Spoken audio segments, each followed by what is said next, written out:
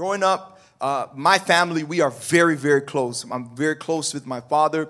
And as you may be able to tell just by the way that we interact, and, you know, God has brought us through a lot. But even aside from this, I grew up, there's affection in our household, you know, like when we come in the house, we pray together. This is one of the things that we have passed on in our family. And, you know, I kiss my dad, and my dad will kiss me on the cheek, and we kiss each other, and we just show affection just because we're grateful. And that's kind of the pattern that we grew up with. My dad is very involved in my life, t-ball, you know, track and field, all of those things. And when I launched my first church, he was there, you know, when I was 20 years old, 17 years ago this year. And, you know, he's been there along the journey. And the thing is, you know, that with this closest with my dad, he has always felt like my father. You know, he's my father. I love him, and I'm so grateful that he's my father. But the thing is, if you can imagine someone that's so generous, someone that's so kind. As I told you, he, you know, literally spearheaded a homeless feeding program that has fed thousands and feeds thousands in the city and all around the world now in various places. As you can imagine, there are many people who look to him, and they look to him for counsel. You know, I'll never forget the first time somebody showed up at the house talking about this is their dad. And I was looking like, yo, fam, move from here before you get a box, guy. Like, what do you mean this is your dad? You know, are you serious? Like, you know, this is my dad. I came from him. This is blood of blood. Like, what do you mean?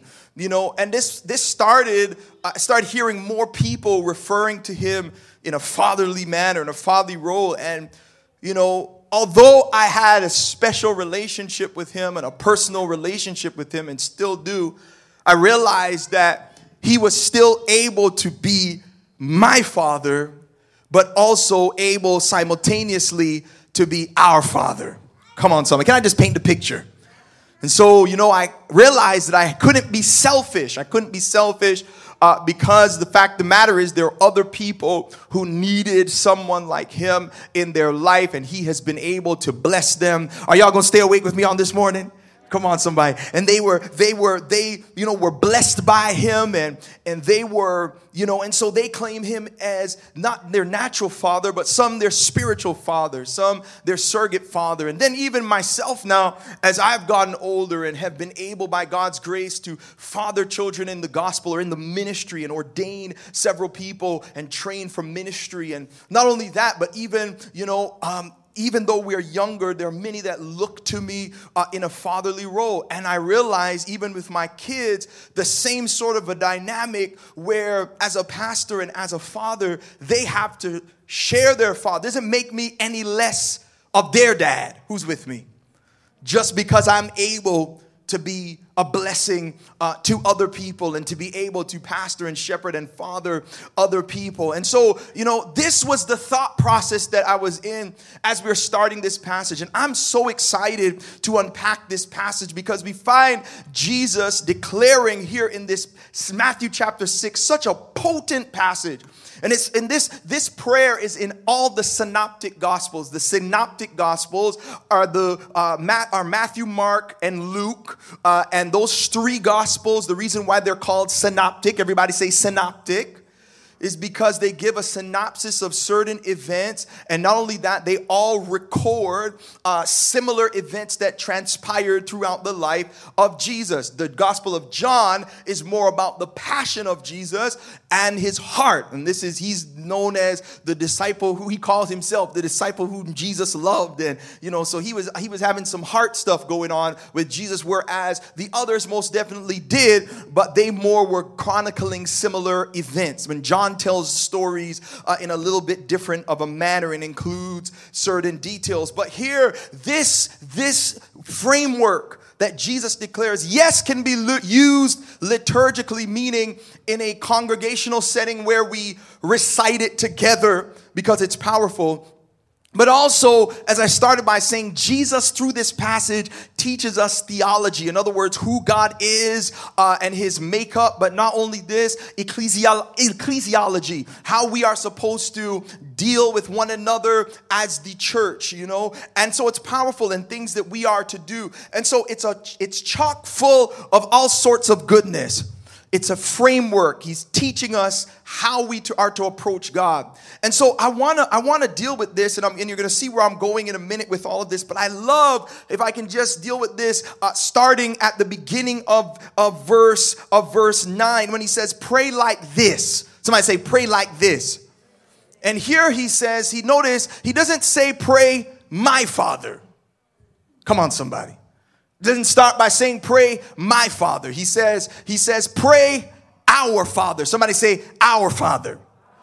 And I think this is extremely intentional. Some translations just say Father, but I love that many of them will note this "our Father" because it broadens God's the relationship with God beyond just us being in a personal sense, but it extends it beyond this to us being to the place where there is breadth to this relationship. God is more than just my Father, but he also is the Father of those who are also naming the name of Christ, Christians that are everywhere. And this is imperative for us because many of us realize and understand that many of us, the fact of the matter is our focus when we think about prayer, and not only prayer, but when we think about Christianity, we think about our personal relationship with God. And this idea, I just want to tell you this because one of the biggest plights, if I can tell you this, of the brand of Christianity that this generation espouses, the one that we gravitate the most towards, it's hyper-focused. Somebody say hyper-focused. In other words, really focused on a personal relationship with God, oftentimes at the expense of the corporate faith of God's body. And so we're so focused on my personal relationship with God, and we're good. And, we're good as long as we're at home and, and we have our personal relationship. My personal relationship with God is about me and Jesus. And oftentimes it gets to the place where we are not connected, consequently, like we should be to the rest of the body. And so it's important for us to realize and really do some introspection as we're thinking about our focus and our perspective. Is your relationship with God just about him being your Father? Or is your relationship with him about him being our Father? Because your perspective of who God is as Father will determine how it is that you act towards his children. Who's with me on today? And so the fact of the matter is, I want to bring you not just to take you out of the closet, because Jesus talks about the importance of not just doing stuff in front of people so that they can see you and they can be like, look how cool and spiritual you are, like Gentiles and people do. And he says they have their reward, because the other extreme is that everything we do is just public for everyone to see so we can look the coolest and they can be like, oh yeah, that person is so super spiritual. So that's the extreme of the other side. That's not what we're referring to, but we're talking about the balance where yes, he is your Father and my Father, but he is our Father. Somebody say, our Father. Our Father in heaven. I love this. From the inception of the Christian church, there has always been an emphasis on unity. Somebody say unity, as it reflects to the oneness that is in the Trinity. So remember, if you are an Orthodox Christian or have biblical and historical Christianity, you know that history is replete and talks massively about and describes God as Trinitas in the Latin, or Trinity, as was coined at 325 AD, the Council of Nicaea. And this idea of God being one in three distinct parts or persons. So God is one, not three varying gods, but the idea that Father is fully God, Son is fully God, Holy Spirit is fully God, simultaneously existing, co-equal, co-eternal, all of this, but they are one in the same. And although they are distinct, they are united. And Pastor Leon read for our scripture reading today in John chapter 17, verse 11, very powerful. Jesus says, I am no longer in the world, but they are in the world. This is Jesus praying to the Father. So for those who are, teach that it's only Jesus. Jesus is the Father, the Son, and the Holy Ghost, and changed modes throughout history. Was the Father, then became the Son, then became the Holy Spirit. This is modalism, and I'm not going to go too deep into history on it. But the issue with this is we see passages like this where Jesus is there and he's praying to the Father. We see as evidence like in Matthew chapter 3 at Jesus' baptism. Jesus is there in the water. The Spirit descends upon him like a dove while he's there. And the Father declares simultaneously and says, "This is my beloved Son." Can I just teach some doctrine for a second? "In whom I am well pleased." This is important because it's a lot of people out here telling you all sorts of things. And the fact of the matter is that it is a contemporary incarnation of historic false doctrine.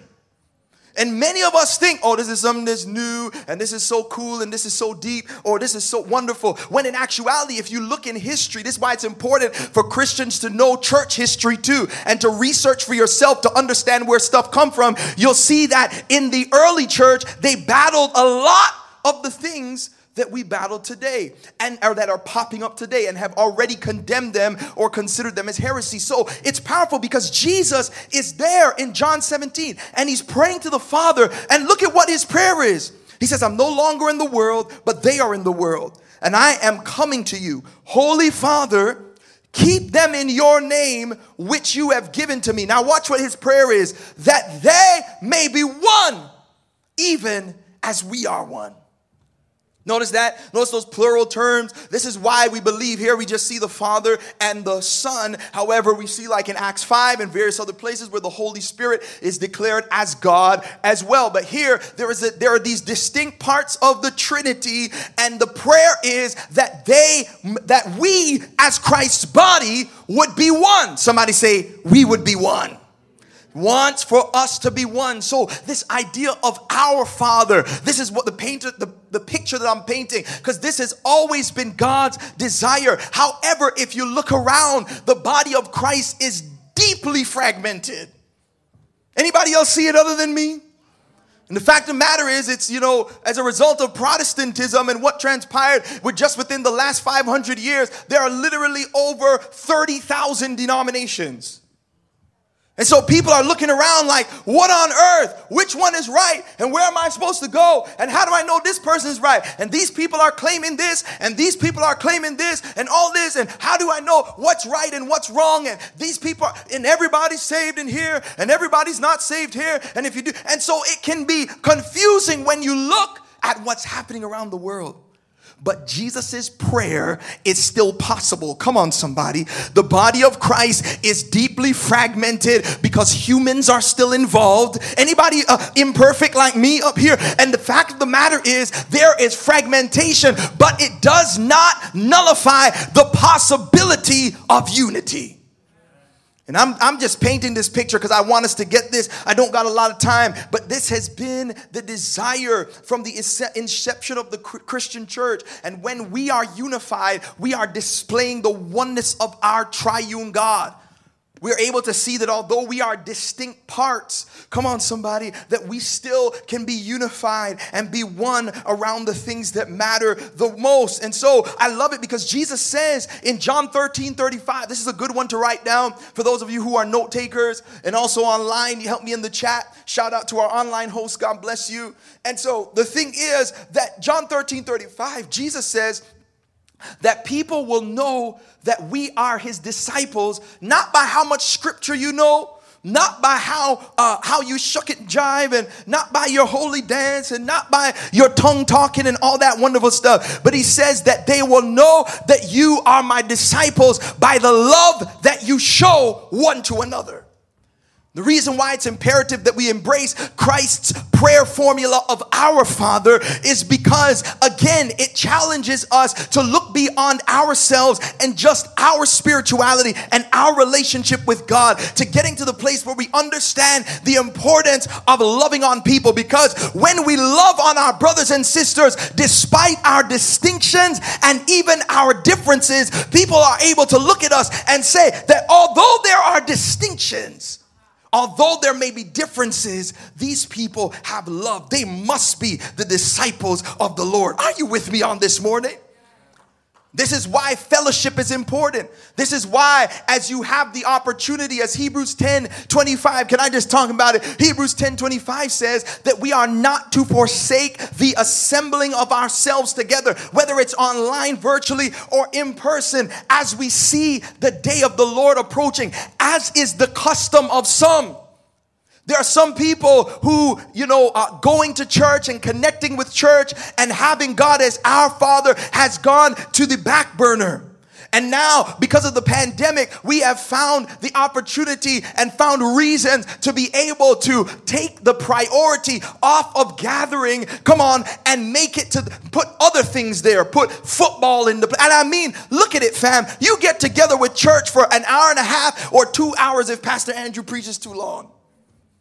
But at the end of the day, fact of the matter is that it is a very small portion of your time that you and I, that our families, that we're able to set apart and say, we are going to commit and covenant this time, because there is a blessing when we connect together in unity under our Father. Come on, there's stuff that God does and blessings that are commanded and things that transpire when we gather together with the body of Christ. I don't know about y'all. Y'all, see, the thing is, that people think, oh, I think that y'all just need me. No, baby. Fact of the matter is, just as much as you need me, I need you too. Come on, somebody. Anybody know that pastors are not exempt from fellowship? It's imperative. It's such a blessing to look out and see you guys and to talk to you and to do fellowship and do life with you guys, because we all need one another to be able to continue to give what it is that we need to one another, so we can bless one another, and also so that people can look in and see that we truly are the disciples of Christ. Purpose of you coming to church and hearing music is not for you to come and see a concert. Can I tell you again, the personalized view of our Father, it is God in the church to get to the place where we come to see and deify and idolize spiritual gifts. Come on, somebody. And it's gotten us away from I know, oh, this person sang. Oh my God, they sung. But did you sing? Did you? I know that you might not be able to sing. I'm not going to call anybody out. But I know that you might not have the most pristine voice or whatever, or you might have it. But the fact of the matter is, we don't come to church to look up here and see how cool everybody is. And, oh, they didn't sing my song. It's not about them singing your song. It's about you getting together with our Father, with us as brothers and sisters in Christ, and raising our voices together, crying out, hallowed be your name. In other words, your name is uncommon. There is none like you. There is none above you. You are set apart. You are holy. There is power in us coming together with that mindset. It's about pulpiteering to people. Oh, pastor preached. Oh my, I praise the Lord. Oh, that was such a good word. And we respond and we get all excited and whatever. What did I talk about? Lots of times people come excited and oh yeah and yes sir and praise the Lord and hallelujah, leave it, not even carrying the word or applying it. Can I just be real today? It's imperative for us to get to the place where we understand the focus of when we come together. Congregational worship, liturgy is not about performance, but it's about us coming around our Father, gathering together, singing together, praying together. There is power. Oh my, I'm a part of a church that I've seen people declare prayer requests as Pastor Chantal has been saying them and praying over them, and people leave with their rent paid and their back bills taken care of before they even leave the building because of our Father. Oh my, I've seen people in situations where they are infertile or have sicknesses that seem to be incurable, and God has opened wombs and caused miraculous things to take place around our Father. Who am I talking to? Is there anybody online that knows what I'm talking about? There is power when we come together around our Father. And by our Father, somebody say our Father. Come on, put some caffeine in that voice. Shout our Father. There we go. Listen, man, it's imperative. Even if you look historically, can I tell you, and I repent I repent because when I look at church history, and I've been really taking a deep dive in stuff, you know what? We have abandoned, we have strayed away. The closer you get, the further you get away from the Reformation, the Protestant Reformation, when Martin Luther protested against aspects of Roman Catholicism, and you know, every church that is not Roman Catholic is Protestant. Everybody say Protestant. In other words, they protested, or they are Orthodox as well, because that's another major branch of Christianity. But Roman Catholics and Orthodox are similar in their perspective. But prior to the Protestant Reformation, and even close to it, like the Lutheran people that were, named themselves after Martin Luther, who spearheaded the Reformation. If you look back and you look the way it was, the communion was the center of all Christian gathering. If you even look at the way, just historically, that it was, they would have pulpits or lecterns on the side. And even if you go to some churches right now, you will see that similar idea where their pulpit or the lecterns are on the side, but the communion table is in the center. And this is because Jesus, this was the last supper that he had with his disciples, and he promised that he would be present with them through the celebration of the Eucharist or the Lord's Supper, as often as they would do it. And so it's a powerful thing, because this is literally an opportunity for us to tangibly, not just spiritually, but tangibly be able to encounter Christ in the Eucharist or in communion. When we partake of communion, as Jesus commanded regularly, we are communing with God. Somebody say communing with our Father. And we are communing with one another.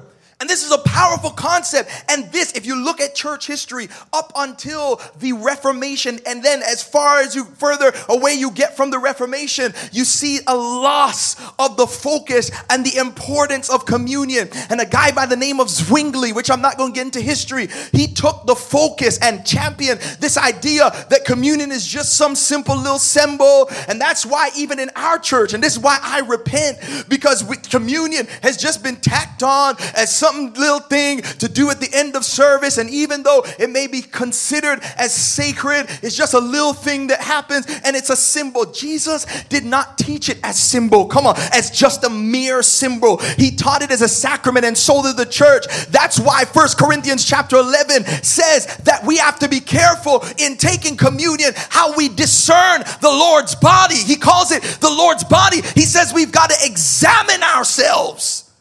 Because he says, as a result, this is the Apostle Paul, when we don't examine the Lord's body, he says some of you are weak, some of you are sick, and some of you have died. Does that sound like just a mere symbol?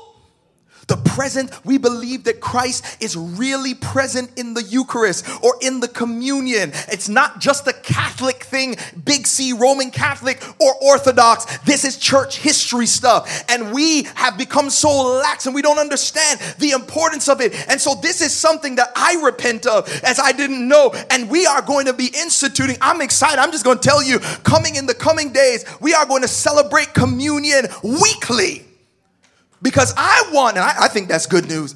And we want to get to the place. See, isn't it weird that that's out of the ordinary? When Jesus left that as the last instruction before, oh my, okay. So it's imperative for us to understand when we're talking about our Father. These are the things that are in place that have been happening throughout church history to be able to galvanize us and get us together. And watch this. It's not just unity in relationship. It's not just unity in fellowship, but it's also unity in the faith. Somebody say the faith. Now, the fact of the matter is, when we're talking about these things, I want you to understand that this is why throughout history we see creeds that take place. Somebody say creeds. A creed is a statement of belief. And it's this idea, again, of our Father. The churches, prior to what is known as the Great Schism in 1054 AD, when the Western church split from the Eastern church, prior to that, there was only one church. For the first almost 1,500 years of Christianity, and the majority of Christians held and believed similar things up to the schism that took place. Is it okay to talk about church history? I mean, I want to come to church and do more than just dancing and shouting and running around. I want us to be able to learn stuff and know stuff and go into these things. And so it was important because unity in faith, belief was important. There were people that were popping up like a guy named Arius. Everybody say Arius. And Arius is teaching that Jesus is a created being. When the Bible says in John chapter 1 verse 1 through 14 talks about God, nothing was created without Jesus, and Jesus created everything. So how could Jesus be created if Jesus created all things? And so it's important because his doctrine was spreading. And people were holding to this thing and beginning to believe this thing. And so the council, the church councils, in other words, the bishops and the leaders from all around the world, because the Christianity was everywhere. Even in Africa. Can I talk about it? Can I even tell you, for those who think that Christianity only came into Africa through the transatlantic slave trade, can I tell you to go visit Ethiopia? Can I tell you about an Ethiopian eunuch? Can I tell you about individuals that embrace Christianity? One of the oldest churches that still exists in church history is in Ethiopia. And this was before the transatlantic slave trade. So don't believe people that tell you that Christianity is just the quote unquote white person's religion and it was forced upon us. That's not Christianity. That is someone weaponizing the scripture to be able to enslave people. Oh, can I just keep it real on today? But that's not the Christianity of my God. And so this is why they had councils.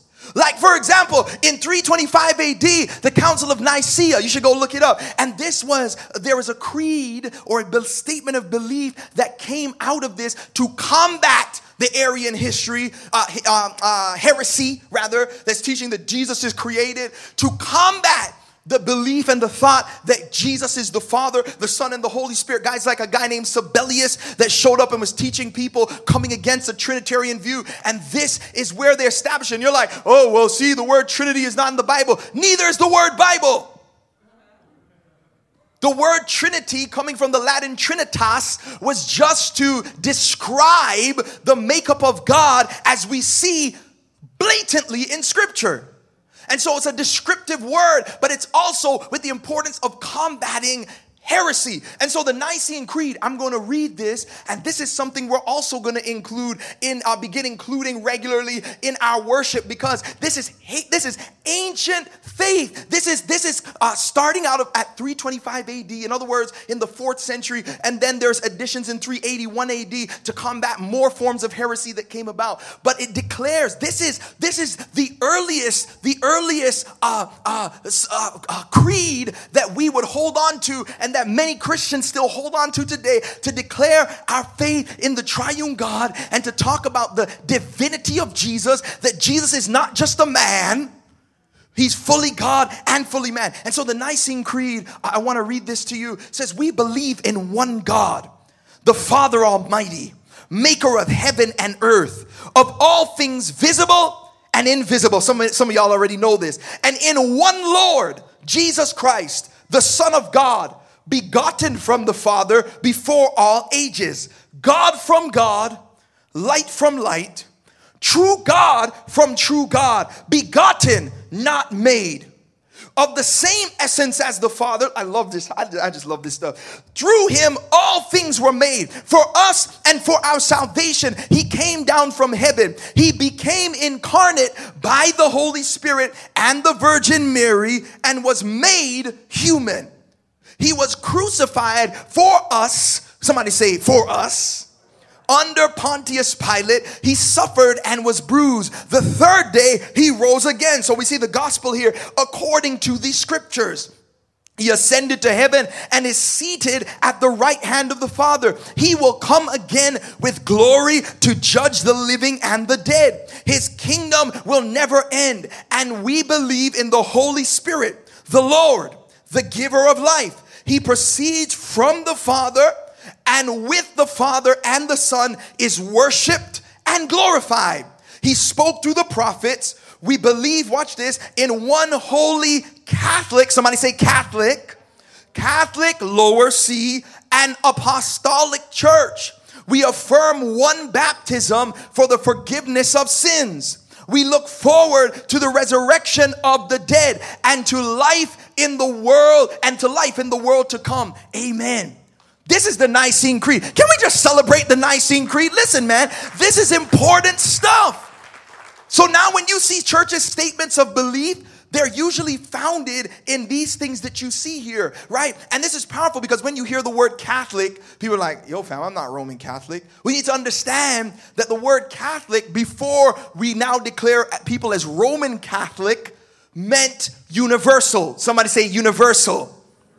It's from the Latin word Catholicus, and this idea of this universal church, and in other words, it was widespread and it was apostolic, meaning that it was the faith that came from the apostles and passed down. And not just this, but also, even in that position, right? There are many that even claim apostolic succession. And so this idea, this faith that we hold to is imperative and important. There's so much more that I can say, but this is a creed that we center around, because the idea and the focus is that we are supposed to be one, that it is our Father, that we share fellowship, and not only do we share fellowship, but we also share faith. And on the things that matter, even though our worship styles may differ, even though we may have varying personal opinions on certain things, we can be rooted in something that has history. We can stand on the word, we can hold to the gospel, and be able to still declare with Christians everywhere, our Father. And so I end today with 3 points that I want you to note this and write these things down and help me in the chat. Here we go. And if you're a note taker, I want you to grab this because it's imperative, and I had so much more to share, but I just don't have the time.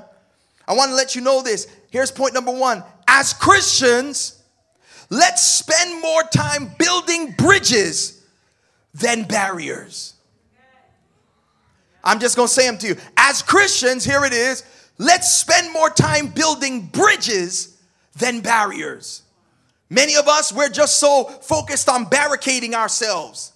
We're the only ones that have it. Nobody else has it other than us. And it's important to realize that many people who declare this, their religion and their perspective or type of Christianity came into existence just a couple hundred years ago, if that.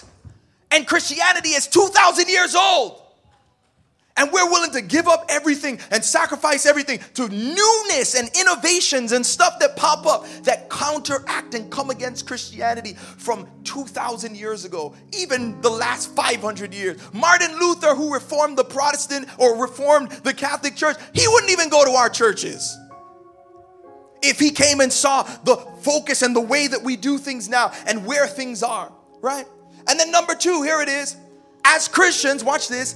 Let's spend more time articulating, watch this, who we're for over who we're against. Let me say it again. As Christians, let's spend more time articulating who we're for over who we're against.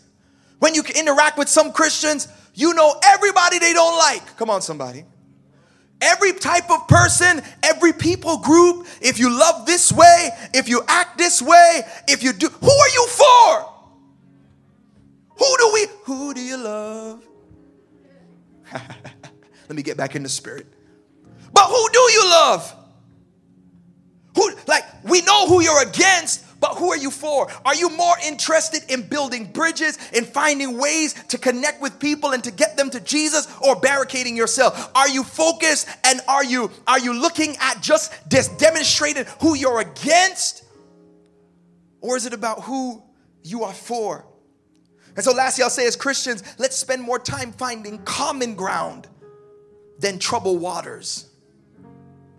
Let's spend more time finding common ground than identifying troubled waters. In other words, people just always looking for a fight, always looking for ways for things that are an issue and a problem, judgmental in spirit. We cannot be unified if we are just judgmental. And yes, there are things that are non-negotiable.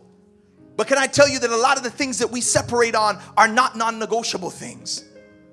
But there are things that are actually things that we can disagree on and still be unified in Christ. Come on, somebody. I'll end it with this scripture. Mark chapter 9, verse 38 through 50. And I hope this is a blessing to you and challenges your perspective.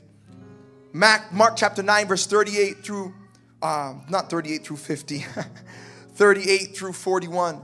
Jesus said to him, y'all are like getting nervous. Like, are you about to read that many? John said to him, "Teacher, we saw someone casting out demons in your name. And we tried to stop him because he was not following us." But Jesus said, "Do not stop him, for no one who does a mighty work in my name will be able soon afterward to speak evil of me. For the one who is not against us is for us." And I'm going to stop there. Disciples they were trying to go and chop people up that weren't in their clique, that weren't in their crew, that weren't in their club as they were walking with Jesus. People were following Jesus, and transformation and deliverance was happening through their ministry. It just looked different than what was happening in their clique and their crew. And they wanted to stop the people and be like, "No, y'all stop that." And Jesus is like, "Listen, fam, y'all are focused on them not walking directly with me more than people being delivered and people having breakthrough." People, I told you when we first started, they're like, "Why you pray for other churches?" Because they're not my competitors. They're as long as we preach in the same gospel, you might believe in speaking in tongues and somebody else might not. You might believe in drums and somebody might not. You might believe in women preaching and some might believe it not. You might believe there are all these differences, and although at the end of the day these are differences, the fact of the matter is that we still can be unified around the gospel. And we can celebrate when we see others in the kingdom winning. Because it's not my Father, it's our Father. Somebody that was blessed by this, go ahead and put those hands together and give the Lord some praise.